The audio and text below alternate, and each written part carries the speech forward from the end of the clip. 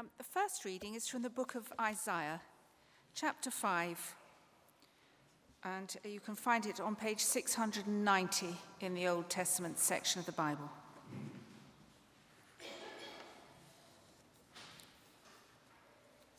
The Song of the Vineyard.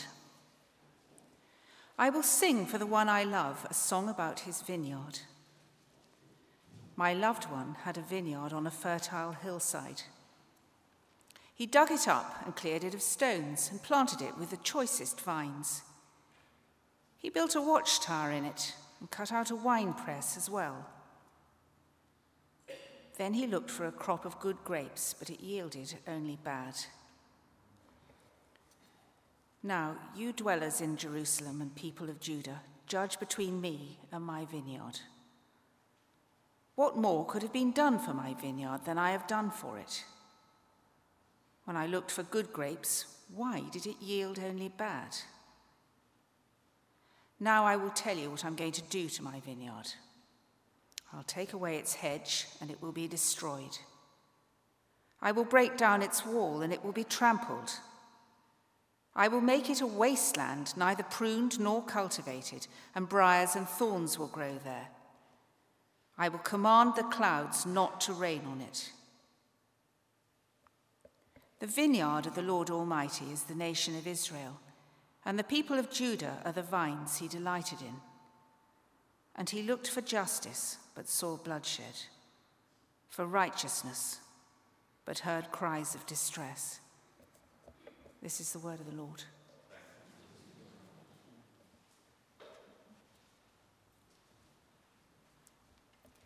And our New Testament reading is found on page 1083. John chapter 15, starting at verse 1. The vine and the branches. I am the true vine, and my Father is the gardener. He cuts off every branch in me that bears no fruit, while every branch that does bear fruit he prunes, so that it will be even more fruitful. You are already clean because of the word I have spoken to you. Remain in me as I also remain in you. No branch can bear fruit by itself. It must remain in the vine. Neither can you bear fruit unless you remain in me. I am the vine. You are the branches. If you remain in me and I in you, you will bear much fruit. Apart from me, you can do nothing. If you do not remain in me, you are like a branch that is thrown away and withers. Such branches are picked up and thrown into the fire and burned. If you remain in me, and my words remain in you, ask whatever you wish, and it will be done for you. This is to my Father's glory, that you bear much fruit, showing yourselves to be my disciples. This is the word of the Lord.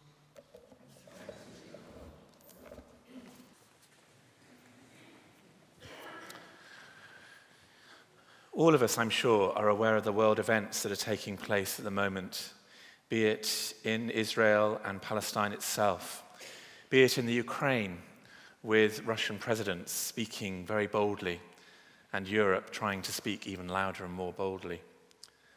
We're now in the UK, as you will gather this morning, under a severe terror threat. There were 1,400 children exploited and abused in Rotherham. Who knows where else? Journalists are beheaded for seeking to report truth, for being American, and for being Christian. At times, it can look as if the world is simply falling apart. The foundations shake, and there can be a great sense of fear in the air. And the psalmist would cry, "Where is your God?" we meet our God today in his word, with his disciples, preparing them for his leaving, preparing them for when their world will just fall apart and the very foundation upon which they've been traveling and building up over the last 3 years will be cruelly taken away from them. And so we come to this passage today in the context of being in the world, seeking wisdom, seeking Christ, seeking his way of looking at the world he himself came into, as he himself was about to face all the world could hurl upon him, the sin of us all, both from the past and the future, as he bore our sins and carried our punishments. For he was afflicted. And in this context, he says to his disciples, I am the true vine. My Father is the gardener. We reach the end of our I Am series, the I Am sayings from Jesus. And after sharing the Passover meal with the disciples, Jesus spoke to them about being the way, the truth, and the life that Tom spoke well of last week. They then left the place where they'd eaten the meal, and they set off together for the Garden of Gethsemane. Later they would not be together, but at this point they are together. And Jesus takes every opportunity to keep on revealing to them who he is and what he's about. They might have walked through some of Jerusalem, and in the time of Jesus, there was a great golden vine hung above the entrance to the temple, where the clusters of grapes would have been as tall as me. Huge vine of gold growing over the temple. And Jesus' teaching in John 15 may have been given in the temple courtyard with this great golden vine glinting in the Passover moon. The disciples themselves, looking at the vine, would have been familiar of the Old Testament teaching, as we heard read from Isaiah, where Isaiah sings a song about the Lord's vineyard in chapter 5. But this vineyard, it seems, only yields bad fruit. We're aware of bad fruit at the moment. It ends with a cry of anguish. The vineyard of the Lord Almighty is the house of Israel, and the men of Judah are the garden of his delight. He looked for justice, but saw bloodshed, for righteousness, but heard cries of distress. A very current picture of Israel at the moment.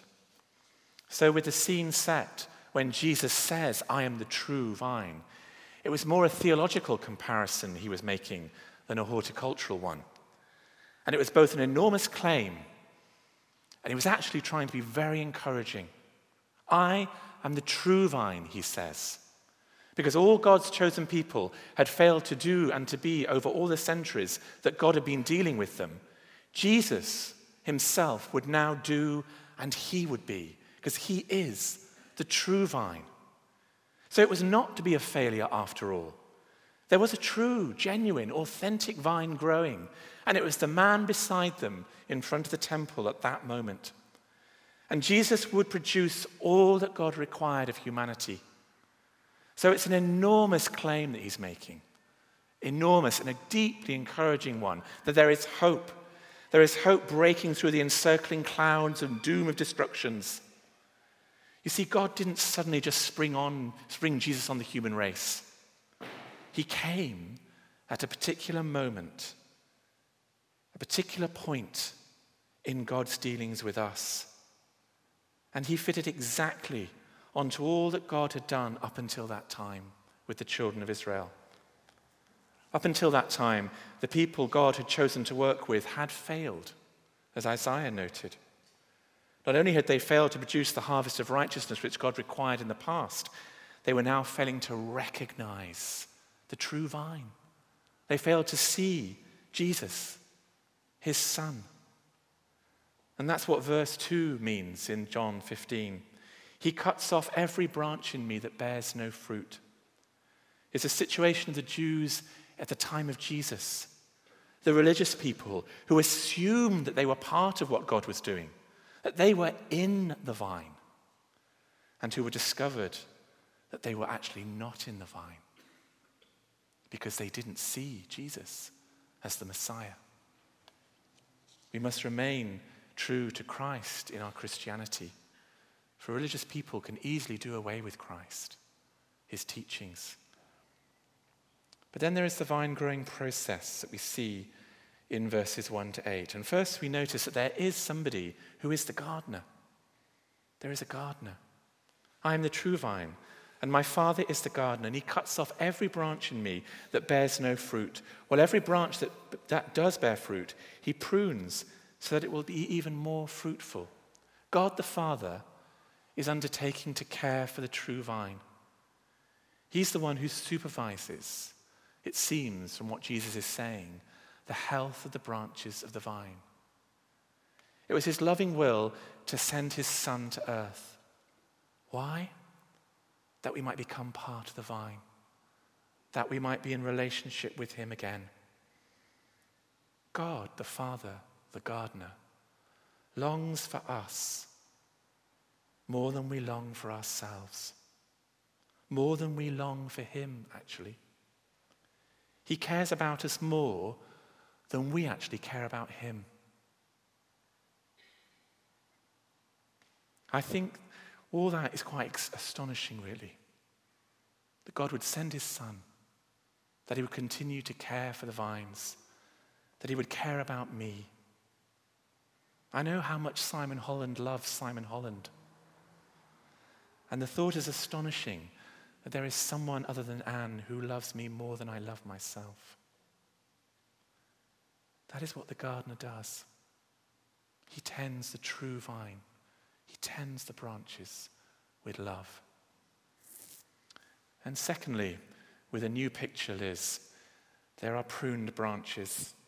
He cuts off every branch in me that bears no fruit, while every branch that does bear fruit, he prunes so that it will even be more fruitful. You are already clean because of the word I have spoken to you. Verse 3. I'm going to assume this morning that you all listen to Gardener's World and you are all au fait with pruning. If you're not, do speak to Ruth after. On the spring cleaning day, Ruth appeared with secateurs. Outside the cafe door on the right, there is a rose. Ruth then proceeded to cut the rose down to the very base, almost to the ground, so there was actually really nothing left at all. I was doubtful. I was doubtful it would ever grow again. Go and look at it now and see. So to me, as I discovered from Ruth, pruning is what I would call a painful process for a loving purpose. Cutting back a living organism in order that it may grow more vigorously. And notice that this is something that the Word of God does to us. That's the point here of verse 3. You are already clean because of the word I've spoken to you. Pruning in verse 2 and being made clean in verse 3 are the same word in Greek. And the disciples have been listening. They've been responding to the teaching that Jesus has given them. And it's gone to work inside of them. It has brought them to life. And in fact, spiritual life depends upon the word of God, just as physical life depends upon food. And that's exactly how Jesus expressed it to Satan. Man shall not live by bread alone, but by every word that comes out of the mouth of God. In other words, if you are as sustained physically by the Sunday lunch you're all going to eat later, hopefully, so you and I are sustained spiritually by the very word of God. Do we think we can live without them, his words? Then if we do, we are wiser than Jesus. For man shall not live by bread alone, but by every word that comes out of the mouth of God. And as God's words bring spiritual life to us, so it also maintains, it nourishes, and it cultivates life in us.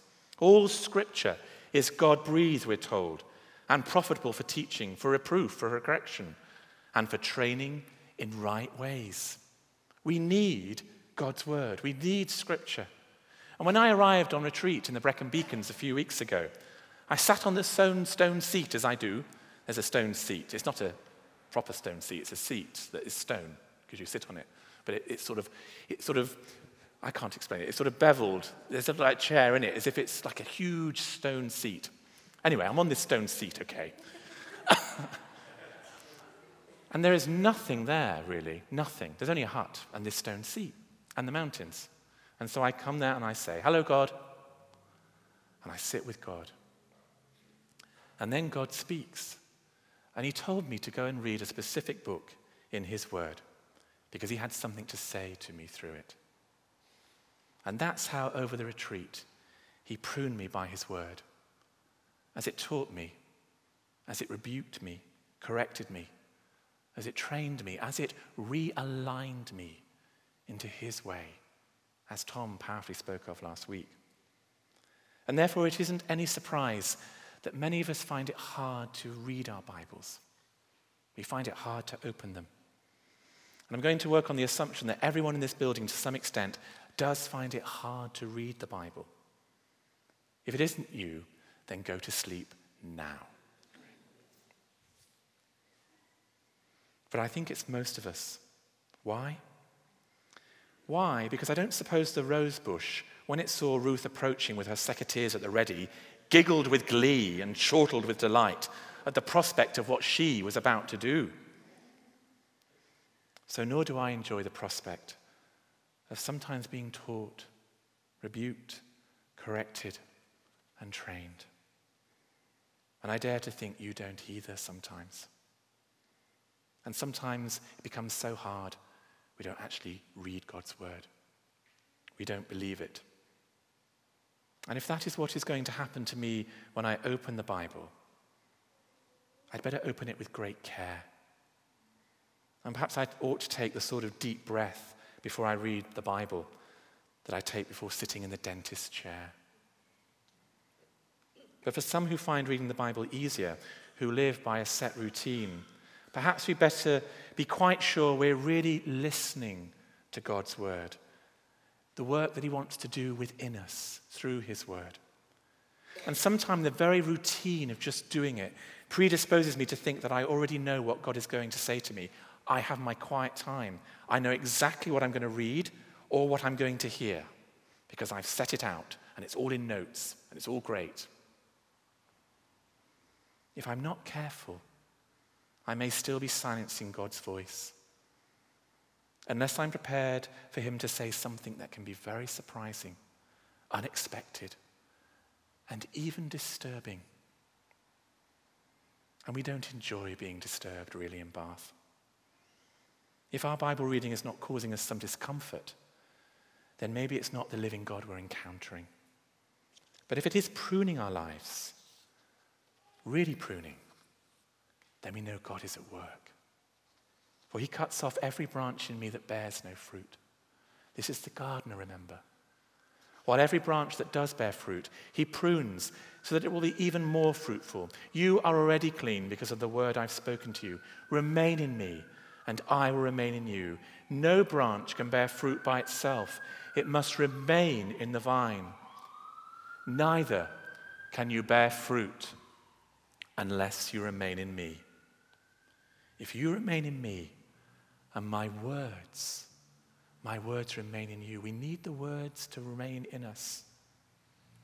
Many of you may have seen the interview with James Foley's parents with Jon Snow on Channel 4. We're just going to see a little clip of it now. James Foley, who is the journalist who was executed, and we're just going to see a little bit, I hope, if it'll come up. Don't know if it will, Liz. Here we go. Only a little bit, don't worry. This is his parents.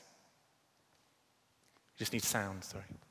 John and Diane, I'm bound to be informed in part by this amazing letter that eventually, one way and another, reached you from James. He says in this letter to you, stay strong. Are you managing? Well, our strength is in the Lord. God is our strength, as it was for Jim. And the prayers of the world and our community are strengthening us and sustaining us. John, his life and his capture and his torture are challenging us to be as strong as he was and to try to carry on all the things that he wanted to accomplish. So we really don't feel we can quit or give up or feel sorry for ourselves or any of those negative emotions because they weren't Jim. Jim brought a light to that very dark place, and his life brought a light. I mean, he went to Syria and throughout the Middle East and all the other conflict zones to bear witness to the suffering in those areas so that the world would know and some good could come out of it. So Jim brought that light of the freedom of the press, so that these atrocities and suffering wouldn't be hidden. And Jim challenges us, as John said, to continue to bring that light to the world through his legacy. His orientation, I think, was to humanize the human struggle, and I think he became part of that struggle as well as a recorder of it. When you talk about light, it's in such a contrast to the appalling darkness of this act and of what else is going on for all those people who live in that region. And I'm just wondering, I mean, you are clearly sustained by your faith, by a belief in God, and yet the forces against which he had to struggle, Jim had to struggle, also in some macabre way believed they too had something to do with God. How do you manage, how do you make out all that?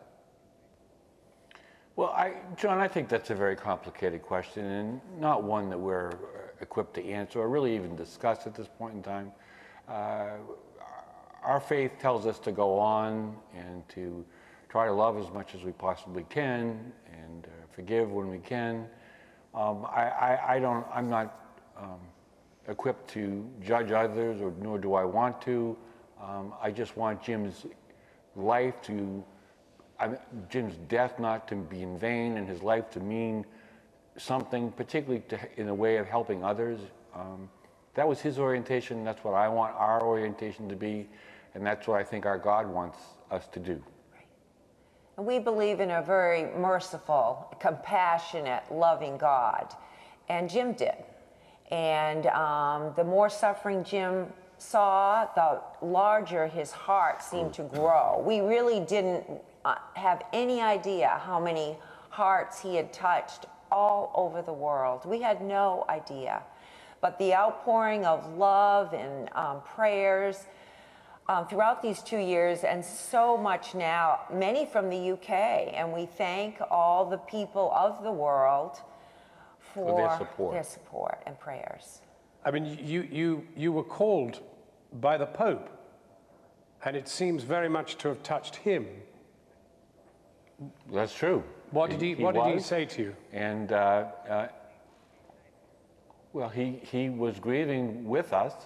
He, as he spoke to us, was also going through his own grief. His beloved nephew had been involved in a car accident.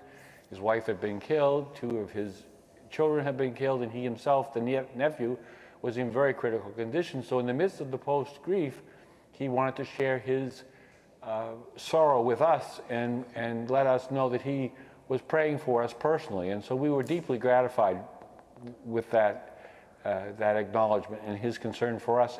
And it it made it even more clear how much Jim's death had affected the world community and how awful the world is feeling about the situation that brought that to fruition. And it reminds me of Jim in that this morning we got a beautiful letter from the most recently released hostage from Denmark, Daniel. And he just said that in the midst of the suffering in their imprisonment, that Jim brought light. He hugged and he tried to help console the others. Joked and laughed. They played games out of nothing. And they just tried to keep some joy and humanity in his situation, in that awful dark place. He was a light there, and we're so grateful for that. Thank you, Liz. The trouble is trying to balance that with the awful. Thank you. Great. Jim's parents seeking to remain true to their faith through the most horrific circumstance of their son dying, holding out their belief, and it goes on and deepens, as it were. We don't have time for that. But we have time to hear that in our own lives, which we sometimes struggle with, that they have held on to the truth that they have in Christ. And this is what remain in me means. This is what it means. And Jesus is saying this before he goes to the cross, before he is executed. Remain in me, abide in me. And when we are disturbed by the world, when bad things happen to God's people, here we are truly tested in whether we choose to remain. What would we do if we're going to be persecuted? If we ourselves found that in that place? I'm not sure what I would do if my family were going to be hurt in any way. Would I remain? And so I lean fully on the word of Christ. I lean on the word that dwells richly within me. And it's why it's so important to remain, to take in his word, even when we find it hard. But in the world we live in, as the disciples would soon discover, the world is a hard place to live without Christ. How do we abide? We abide, yes, through eating on his word, but we also have to eat on pizza too. What do I mean by this? Next picture. God has a share, it seems, in the religious person's life. There is work, there is fun, there is people. And we also almost do a pizza slice of God, that we give God a part of our life. Then you come to church, or possibly somewhere else, or you listen to somebody on YouTube or whatever, or you go and you talk to a friend, and you suddenly realize God's got a bit bigger, a bit, more important to you, and you want to give a bit more. So you then increase a little bit more time.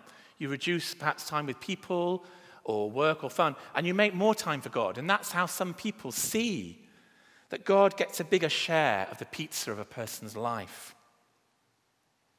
Now, I don't know if either of these would represent your life, but neither of them portray the Christian life and what we mean about remain in me. The Christian life would have to be represented like this. Thank you, Liz. It's not a part of us we offer to God. It is being indwelt by the very Spirit of God. Christ living in us and living through us in every part, in every area of our lives. Every part of me is not me any longer. It is him. And so this bearing much fruit, referred to in verse 5 and verse 8, is the normal Christian life. The Bible doesn't know anything of super saints, the sort of highly spiritual ones who get involved, 10 converts before breakfast kind of people. It is the normal Christian life. It is Christ living in us and bringing glory to the Father through us.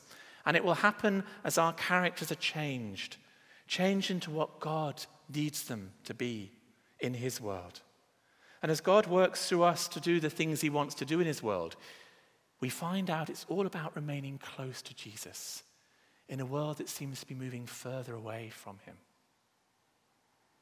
It's about remaining in him and letting him remain in us, even when it gets tough, even when we have people coming and doubtful about their faith in God.